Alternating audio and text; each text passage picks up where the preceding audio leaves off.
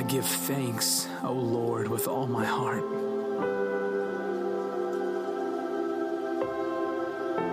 Before the gods, I sing your praise.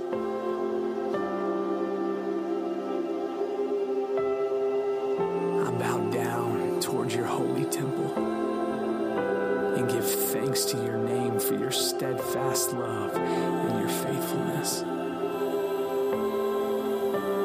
For you have exalted above all things your name and your word. On the day I called, you answered me. My strength of soul you increased. And though I walk in the midst of trouble, you preserve my life.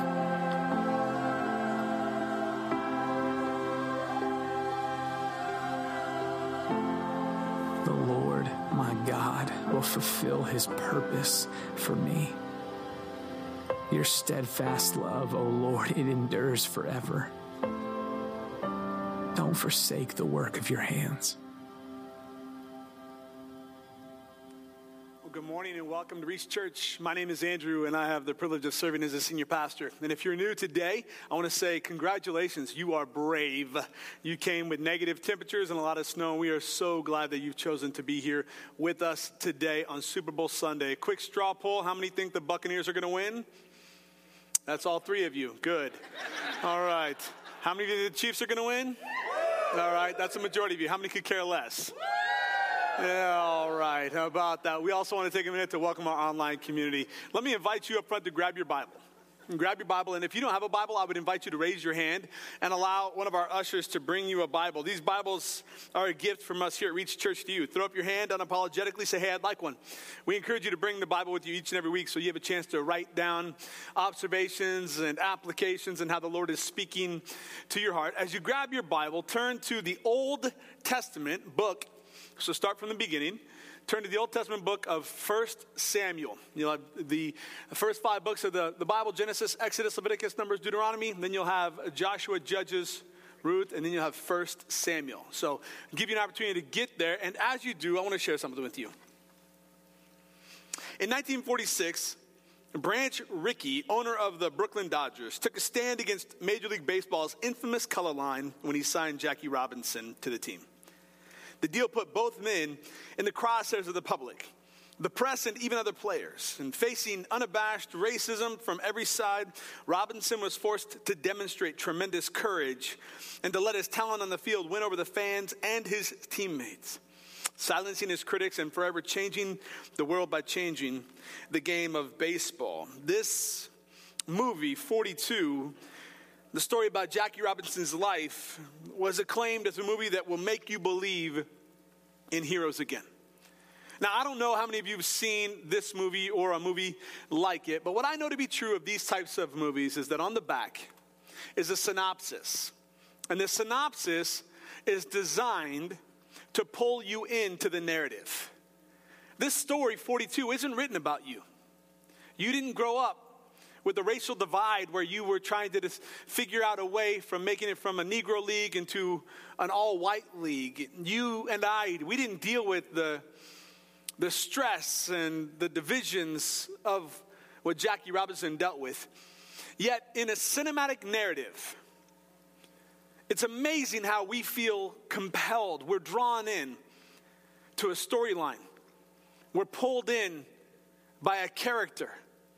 We can see interlaced throughout the movie the narratives that there are these moral lessons that we can apply to our lives. And even though it wasn't about us, these narratives can have incredible impact on us.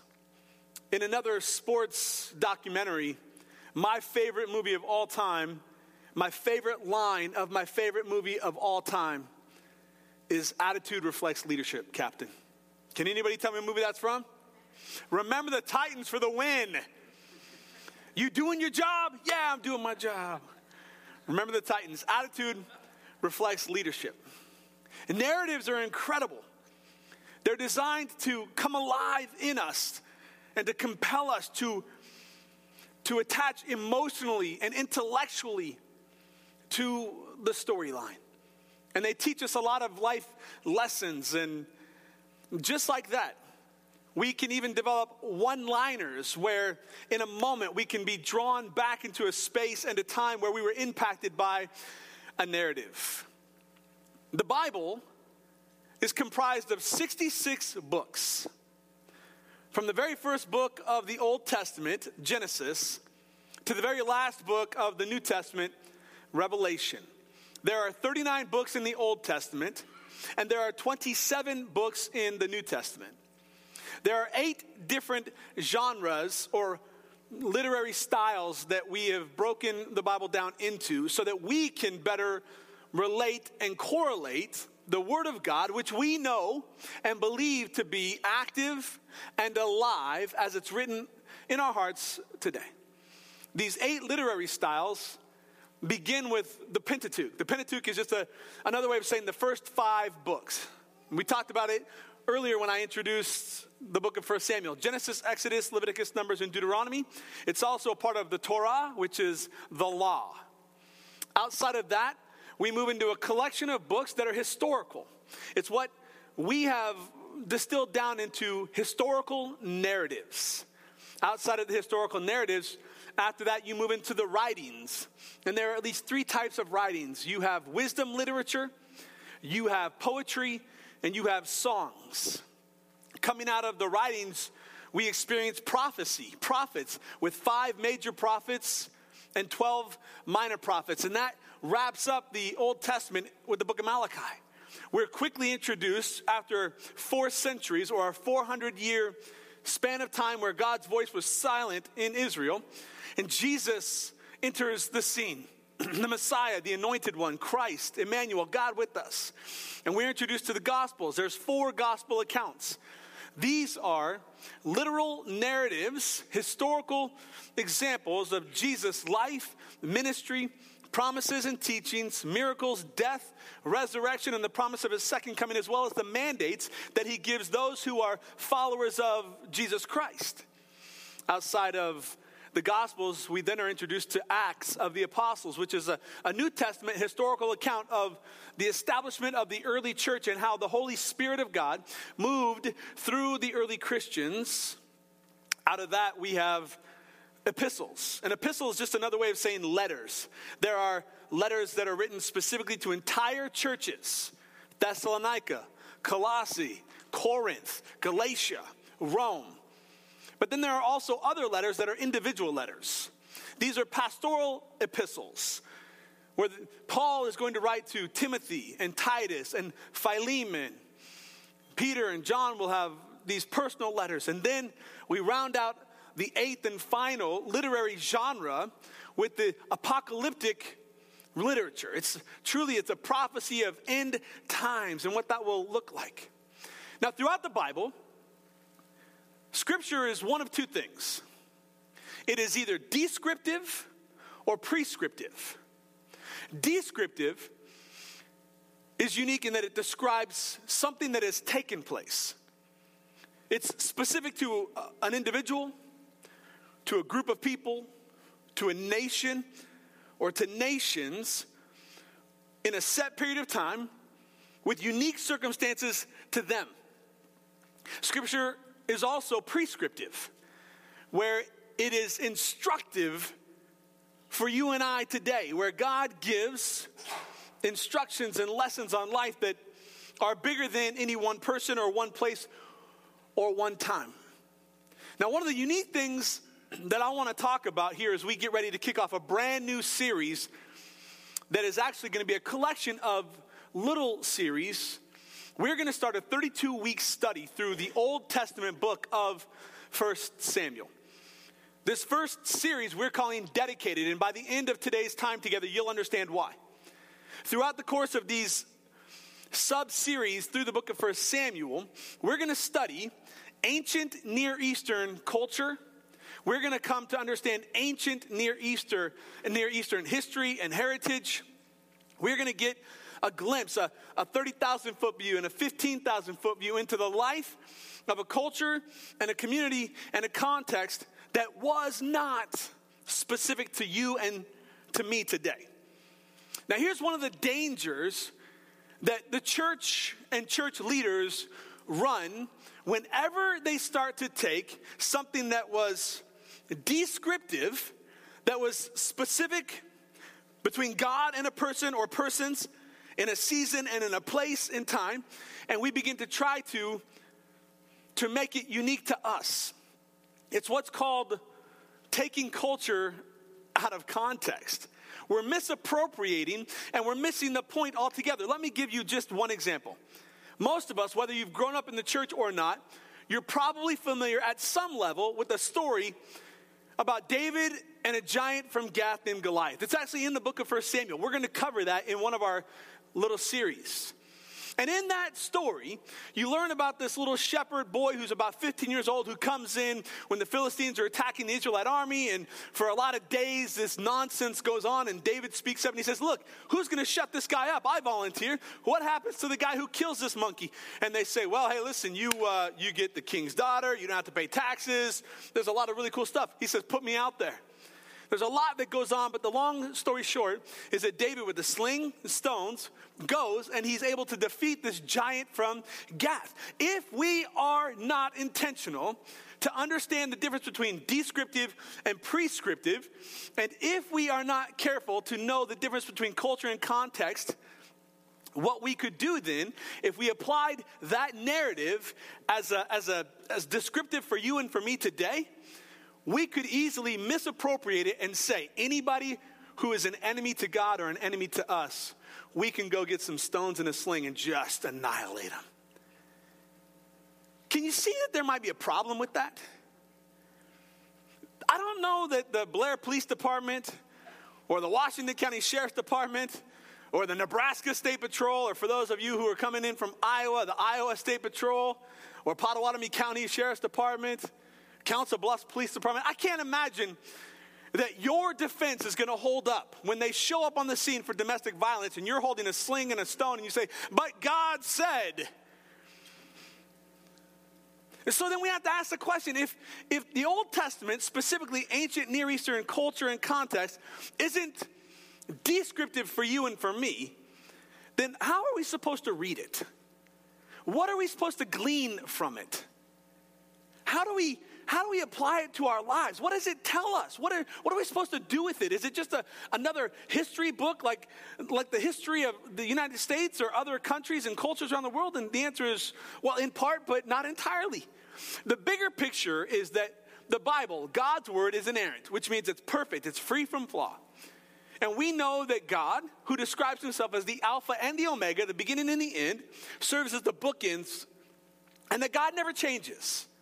So even though we're about to read actual historical accounts of what took place that was descriptive of a time and a place with individuals that are not us, and we shouldn't read it with a literary objective of trying to apply all the lessons we can from it to our lives, what we can do is we can look at it and say, okay, if God is the same yesterday, today, and forever, even though this wasn't written for us, about us, in a time where we exist, it does teach us characteristics of God, the nature of God, and how God interacts with humanity. And like a good narrative, we are going to be drawn in and we are going to be pulled in, and we are going to be able to look at these narratives of God, and we're going to be able to learn from the Word of God in three ways: through observation, through implication, and through instruction.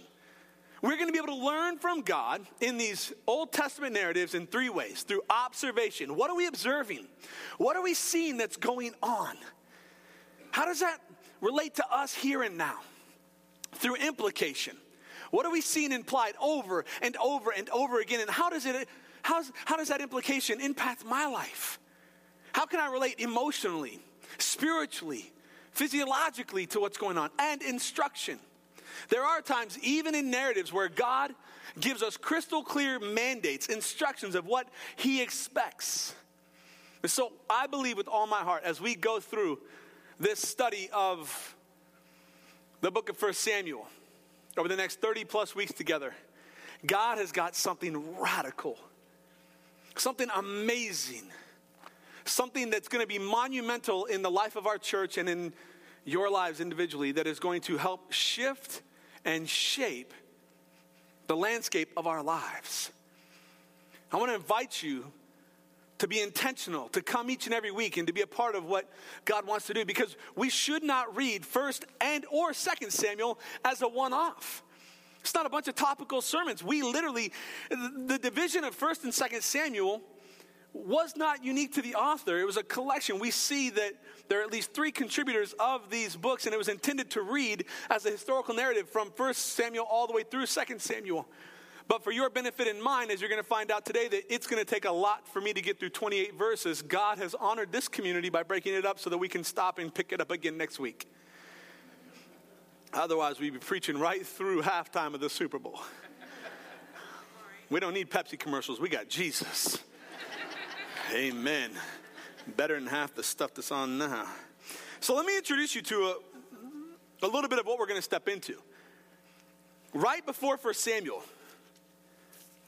is the book of Ruth. And just before the book of Ruth, which is a historical book, a historical account of Ruth and her life, is the book of Judges.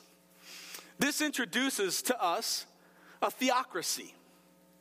That God, Theo, is the king over Israel.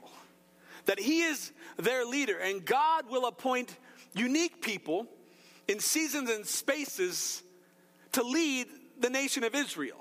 To judge the nation of Israel. To give insight and direction to the nation of Israel. To instruct the nation of Israel. And as is consistent throughout the nation of Israel, from generation to generation, these people, not too dissimilar to you and I, lose sight of the value and the importance and the instruction of God in favor of idolatry, in favor of their own needs being met.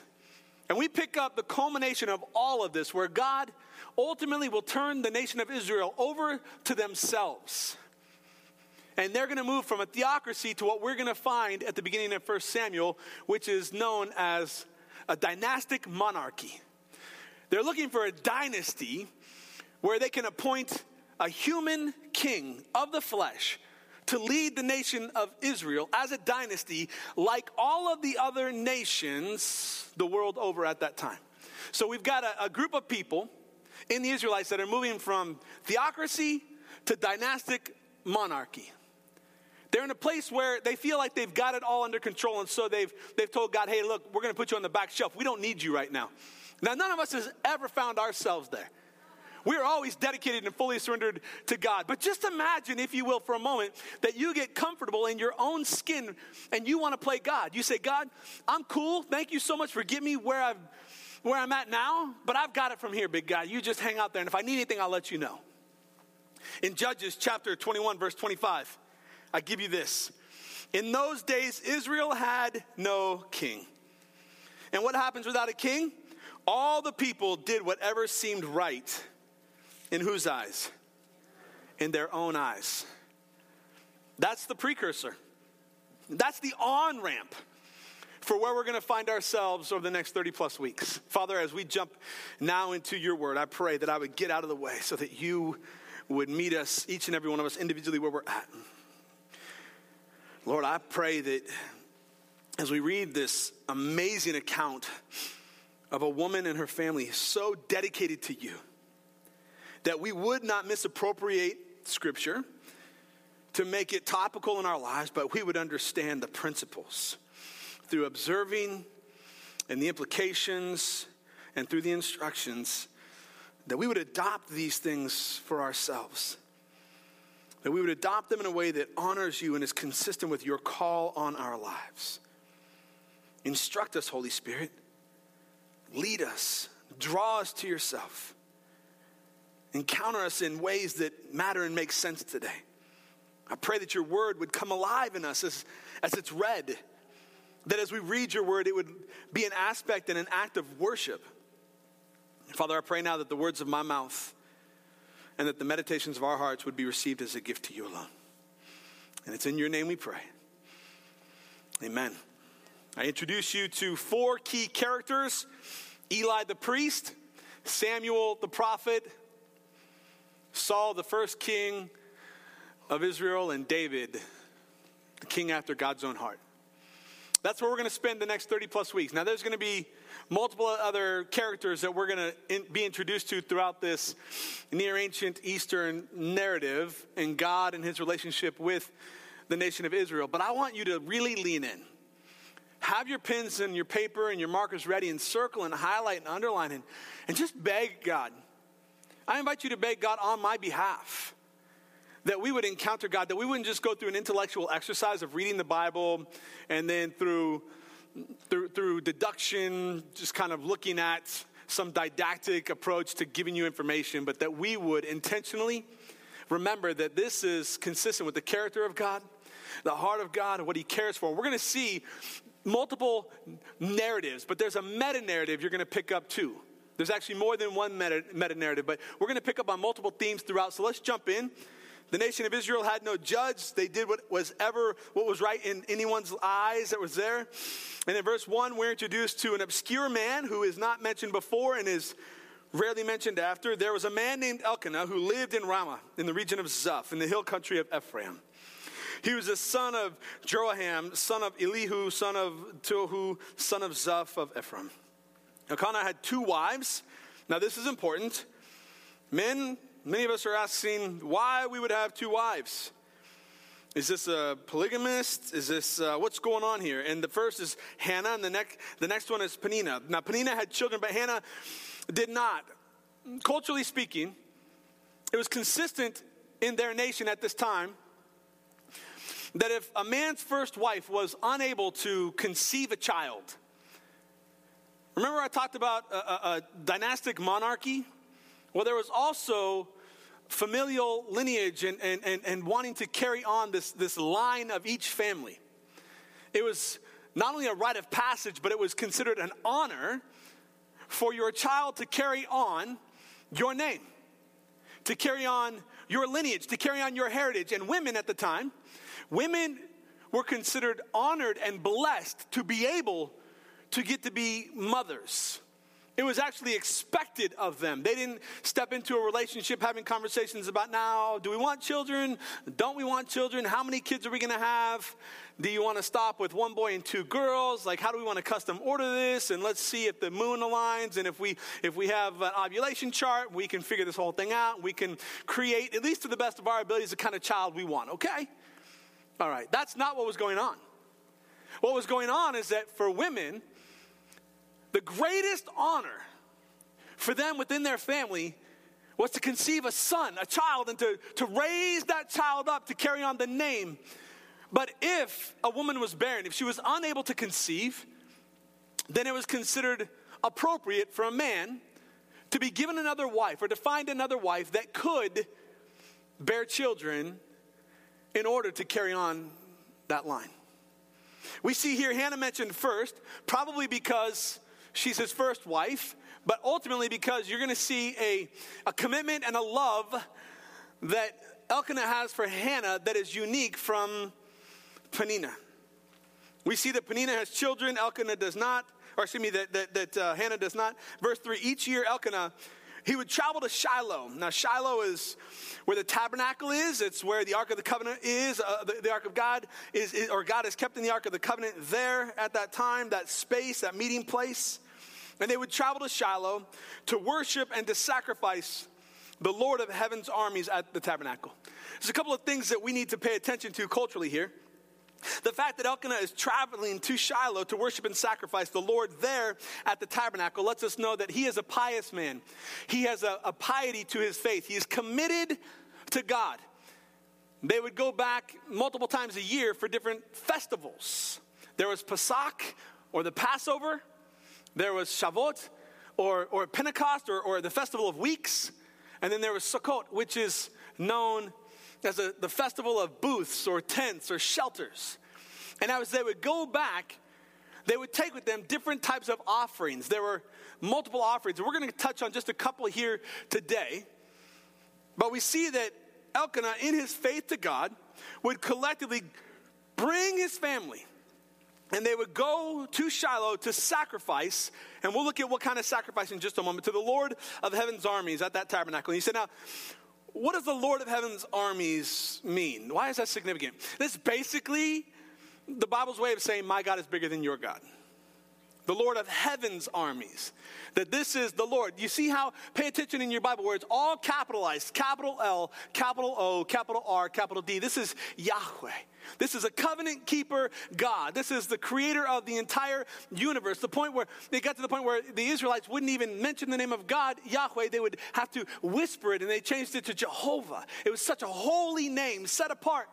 And you're talking about armies. You're talking about nations who prided themselves on their armies and on their armies' abilities. So when Samuel, in their historical account, recalls that Elkanah was taking his family to the Lord of heaven's armies, it is literally saying, regardless of all of the theism going on, all of the other gods and deities, that the Lord God is the God of gods and the Lord of lords. Deuteronomy 10:17.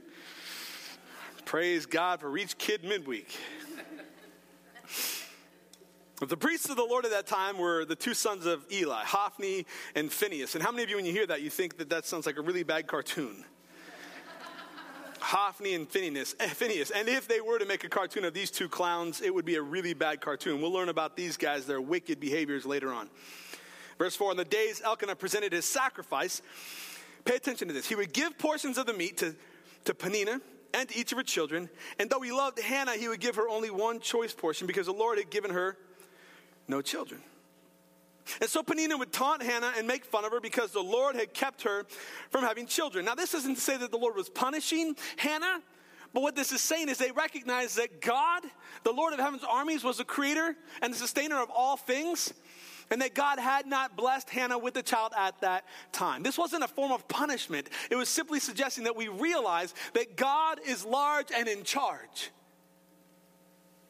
And Peninnah, knowing the cultural ramifications for a woman who was unable to bear children, took advantage of her. She bullied her.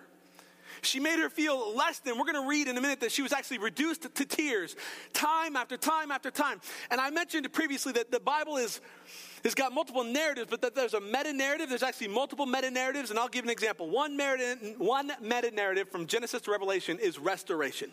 God cares about restoration. The other meta-narrative you're going to see over and over and over again, this is a great example for all of us to lean into and pay attention to. God cares for the underdogs. If there was an 11th commandment right after number 10, there's actually 613 of them, but if we were to read 11 of them, right after, you shouldn't covet, it would be, don't be a bully. God has no tolerance for bullies, and not just other nations that were opposing Israel. Every time Israel stepped out of line and started taking advantage of other people, and you're going to see that even in the account of Saul, how Saul is anointed by God, but that anointing is stripped away from him because he takes advantage of others, and he walks in absolute disobedience. Guys, if you feel like an underdog here today, welcome to the club. And the answer is God cares about you. And he loves you, and he's got a plan and a purpose for your life. And here, Peninnah would taunt her. Why would Peninnah make fun of her? Well, I think there's some jealousy going on. First of all, Hannah's the first wife. Second of all, it says that Elkanah loved Hannah deeply. So Peninnah, even though she was the one who produced the children for Elkanah, Hannah had his heart. Hannah had his affections. And this isn't the first time we see this in Scripture. Anybody remember a guy named Abram and his wife Sarai? What happens when he gets antsy and wants a kid? Sarai says, you know what? Go ahead and take Hagar. See how that worked out? Yeah. Here, verse 7. Year after year, it was the same. Peninnah would taunt Hannah as they went to the tabernacle. And each time, Hannah would be reduced to tears and would not even eat. I want us to understand something. That there is a parallel and a direct connection between our head, our heart, and our body. That our emotions have direct impact physiologically to our bodies. That what we're going through impacts us in every way. And what we're going to learn here and see here is that God cares about each one of those instances in our life, and then we're called to dedicate all of our lives to him. Look at this, verse 8. Look at Elkanah. Guys, how many of you, in a minute, you're going to read this, you're going to say, man, I can relate to that. Elkanah goes to his wife, Hannah. He says, why are you crying, Hannah? Why aren't you eating? Why are you downhearted? Just because you have no children. You have me. Isn't that better than having 10 sons? And we read this, and anybody who's been married for any length of time looks at this guy and says, what a moron. Where is your empathy? Where is your sense of self-awareness?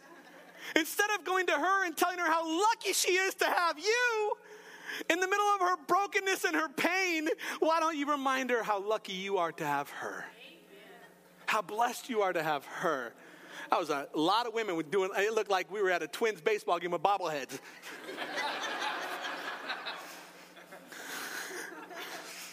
This guy.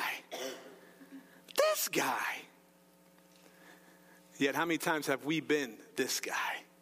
This isn't our story, but it sure does feel like it sometimes, doesn't it? This guy shows up, he's like, Hannah, stop crying and start eating. You are so blessed to have me in your life. The number of times I have assured my wife of this.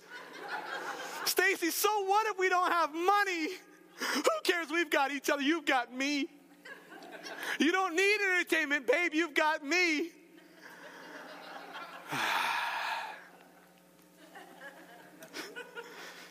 We're going to move on. Aren't you glad to understand that this is both prescriptive and descriptive and it doesn't describe us? Verse 9 tells us once after a sacrificial meal at Shiloh. Okay, why would the Bible be specific here about the kind of meal, the kind of sacrifice? Well, there's at least 5 that we see over and over again, including a grain sacrifice and a burnt sacrifice. And I want to tell you something unique about a burnt sacrifice. Pastor Russell did an amazing job a couple of weeks ago when he preached. Love how the Lord is working in that young man's life and how he's growing as a communicator of God's word. But he talked about in Genesis 22, Abraham and Isaac and up on the altar and the sacrifice and wondering where things were at. And if we're not intentional to read it as a near ancient Eastern narrative, we actually think that story is all about Abraham killing Isaac. That literally has nothing to do with the narrative. There was an offering, a burnt offering rather, where they would present an offering on the altar and it would be burnt to ashes. There would be nothing left. And the point of that offering was to say, God, all that I have is yours. That story has really nothing to do with killing his boy and God asking him, is all that you have really mine? You see what happens when we introduce culture and context? It reads totally different. So now the kind of offering that we're going to read here is a peace offering. It's not a grain offering. It's not a guilt offering. It's not a sacrificial offering or a sin offering. It's a peace offering. A peace offering had at least 3 participants. The individual making the sacrifice, the priest, and God. And it was essentially a community sacrifice. It was a good-natured sacrifice saying, God, thank you for your blessings. And I want us to be intentional to celebrate you and to continue to commit our lives to you. And so it's a peace offering that there will be peace between us and prosperity. And Elkanah is a wealthy landowner who has been successful as a businessman. Agriculturally, he has healthy crops every year and his herds are growing every year. And as a way of appreciation and adoration, he comes to Shiloh in what is likely the shelter of the Feast of Shelters, and they're there celebrating, and he brings at least one type of sacrifice which he shares with his family, with the priest, and with God to say, thank you for your provisions, God, thank you for blessing me, thank you for how you care for me, and I'm choosing to give to you. There is a difference between an offering and a sacrifice, a tithe. And here we see that this amazing offering is given. He's sitting there, and he gives a sacrificial meal at Shiloh. And Eli the priest was sitting in his customary place beside the entrance of the tabernacle. So he's keeping an eye on everything going on. Hannah was deep in anguish. She was crying bitterly as she prayed to the Lord. And she made this vow. O Lord of the heavens' armies, if you will look upon my sorrow, and if you will answer my prayer and give me a son, then I will give him back to you. He will be yours for his entire lifetime, and as a sign that he will be dedicated to the Lord, his hair will never be cut. And you can read about the law of covenant and of sacrifice and dedication in Numbers chapter 6. As she was praying to the Lord, Eli the priest watched her, and seeing her lips moving but hearing no sound, he thought she had to be drinking in church, getting drunk in church. Verse 14, must you come here to get drunk, he demanded. Throw away your wine. I would venture to guess that the reason this is recorded in this historical account is because this wasn't the first time somebody showed up at church drunk. Eli's watching, he's like, oh, here we go again. What are you doing? Throw away your wine. Look at verse 15. And this should help us see just how much of an impact her emotions had on her physical body. Oh, no, sir, she replied. I haven't been drinking wine or even anything stronger, but I'm very discouraged. I was pouring out my heart to the Lord. Now, the word heart here is a derivative of three things: mind, will, and emotions. Mind, will, and emotions. She said, I was telling God everything that's in my mind, and I was telling God everything that I desire, and I was telling God all the things that I'm feeling, my mind, my will, and my emotions. I was telling God everything. I was pouring out my heart, my mind, my will, and my emotions to the Lord. Don't think that I'm a wicked woman, for I've been praying out of great anguish and sorrow. Verse 17, in that case, Eli said, go in shalom. The word shalom in the original language, it literally means an entire or a complete peace.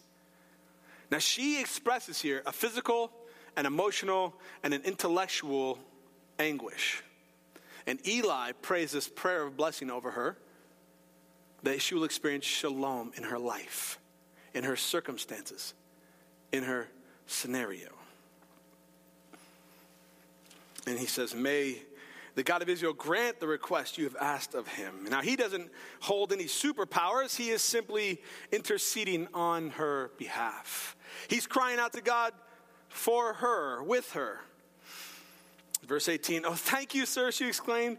Then she went back and began to eat again, and she was no longer sad. There's no evidence that her circumstances changed. But when we live surrendered in our circumstances, we can experience the fullness of our Savior. Let me say that again. When we choose to live surrendered in our circumstances, we can experience the fullness of our Savior. Hannah goes to the tabernacle. She's crying out in anguish. And in all of it, she surrenders to God. And Eli just prays this prayer of blessing in agreement with her. And she goes home. When you live surrendered in your circumstances, you can experience the fullness of your Savior. How many of us are not experiencing the fullness of our Savior because we're so focused on our circumstances?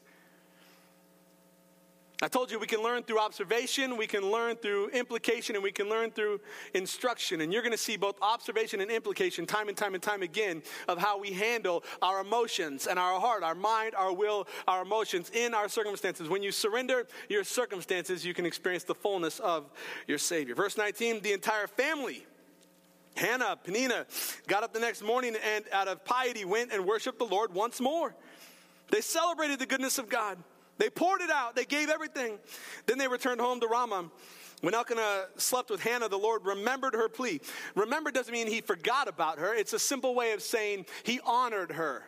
He recognized. He obliged to her request. And in due time she gave birth to a son. And she named him Shemuel or Samuel. For she said, I asked the Lord for him. The word Samuel, that name, the etymology of it literally means God hears or God answered me. God hears or God answers me. Verse 21, the next year Elkanah and his family went on their annual trip to offer a sacrifice to the Lord and to keep his vow. But Hannah did not go. She told her husband, wait until the boy is weaned. That's about 3 years old culturally. Then I'm going to take him to the tabernacle and I'm going to leave him there with the Lord permanently. Whatever you think is best, Elkanah agreed. He's starting to learn. Yep. Stay here for now, and may the Lord help you keep your promise. How many of us would do well to make that our prayer? May the Lord help us to keep our promise. So she stayed home and nursed the boy until he was weaned. When the child was weaned, Hannah took him to the tabernacle in Shiloh. They brought along a 3-year-old bull for the sacrifice, and you'll find this in Numbers 15. And they brought along a 3-year-old bull for the sacrifice and a basket of flour and some wine. And after sacrificing the bull, they brought the boy to Eli. "Sir, do you remember me?" Hannah asked. "I am the very woman who stood here several years ago praying to the Lord. I asked the Lord to give me this boy, and he has granted my request. And now I'm giving him to the Lord, and he will belong to the Lord his whole life." And they worshiped the Lord there. What an amazing name to give this child. A constant reminder of the goodness of God and the covenant of God. She made a promise. She made a covenant. She entered into this agreement with God. God, if you'll just give me the desire of my heart, if you will make easy my burden, if you will honor me and I will be honored amongst the people of my community, if you will allow me to bear a child for my husband, if you will help me to regain a sense of identity with this woman, Penina, who reminds me constantly how broken and desolate I am, then I will honor you. I will give my child to you. I'll dedicate my child to you. I won't cut his hair. That's a part of the vow that she's making.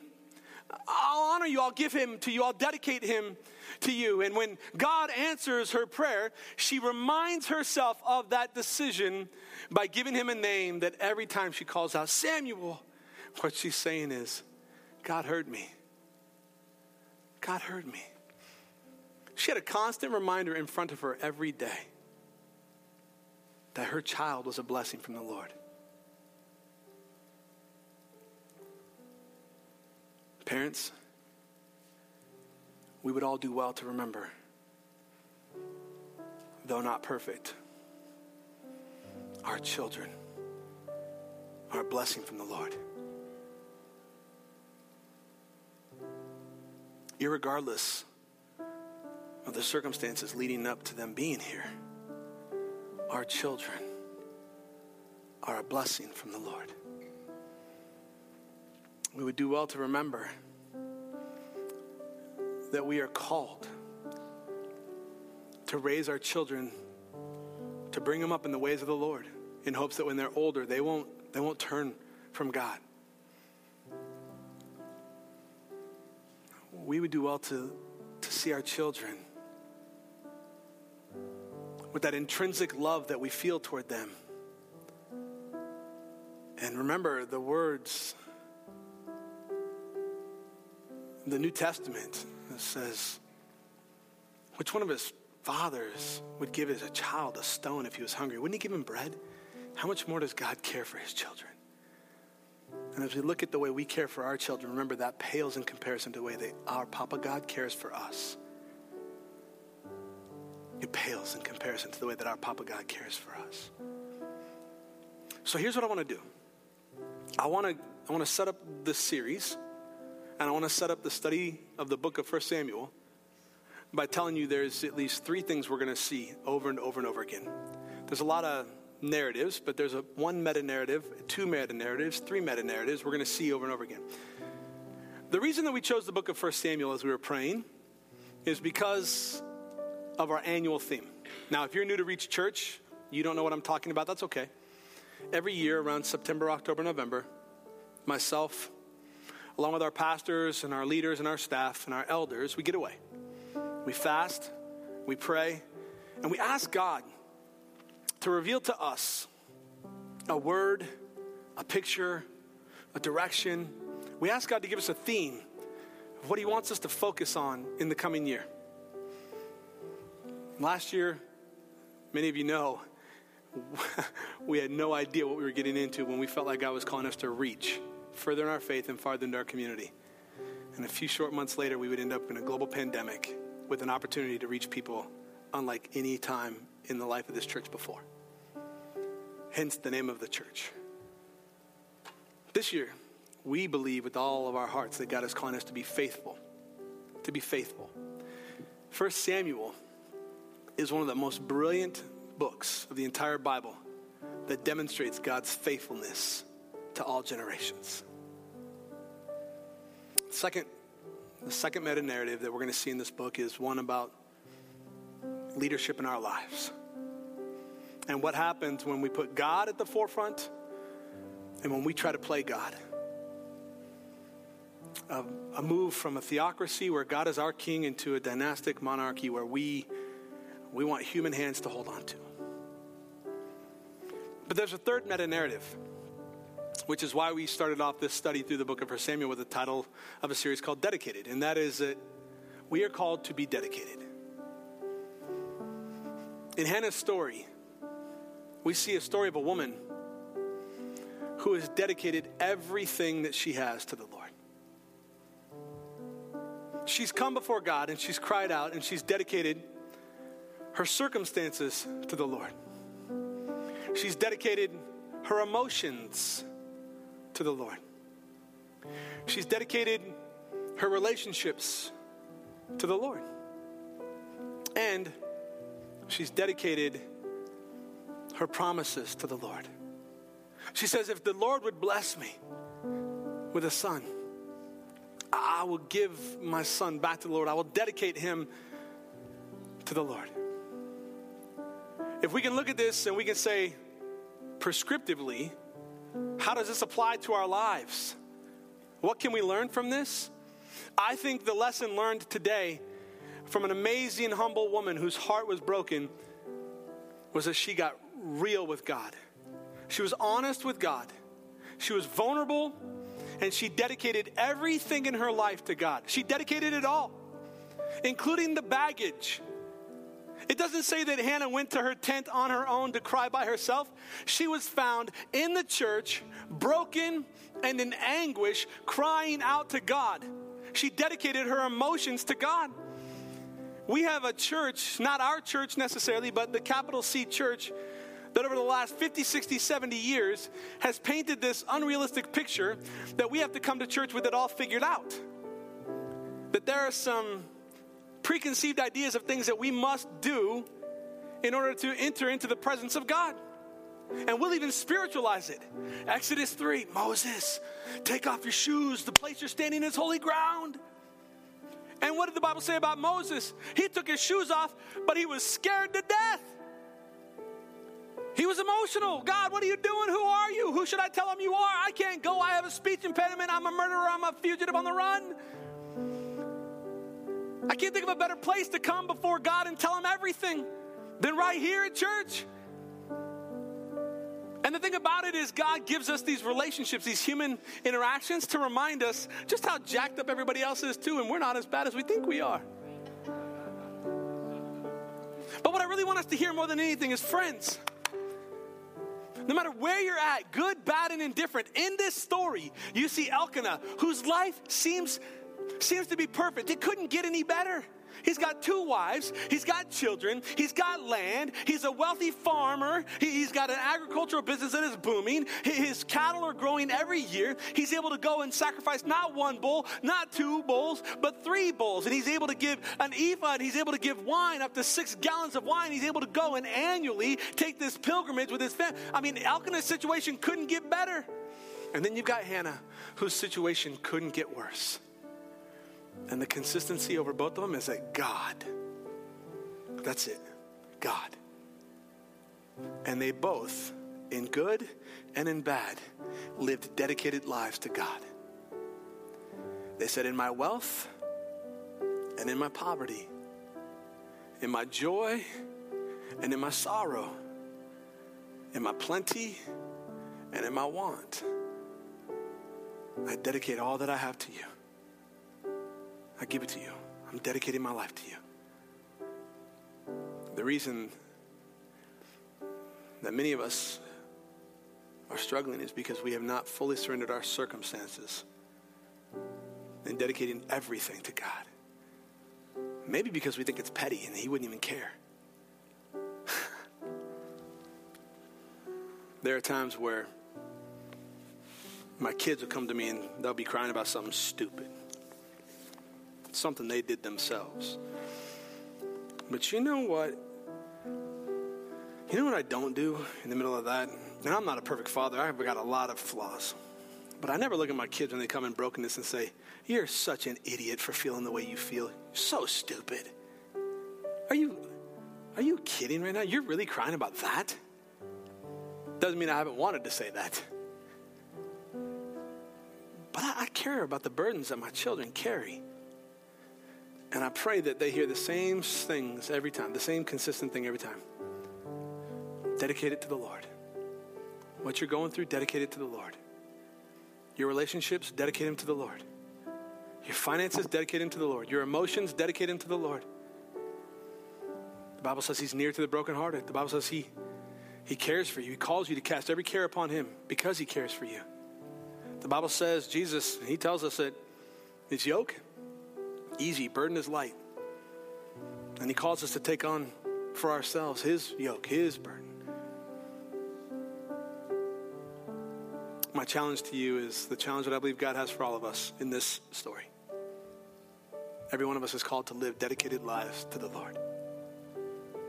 May it begin with me, in Jesus' name.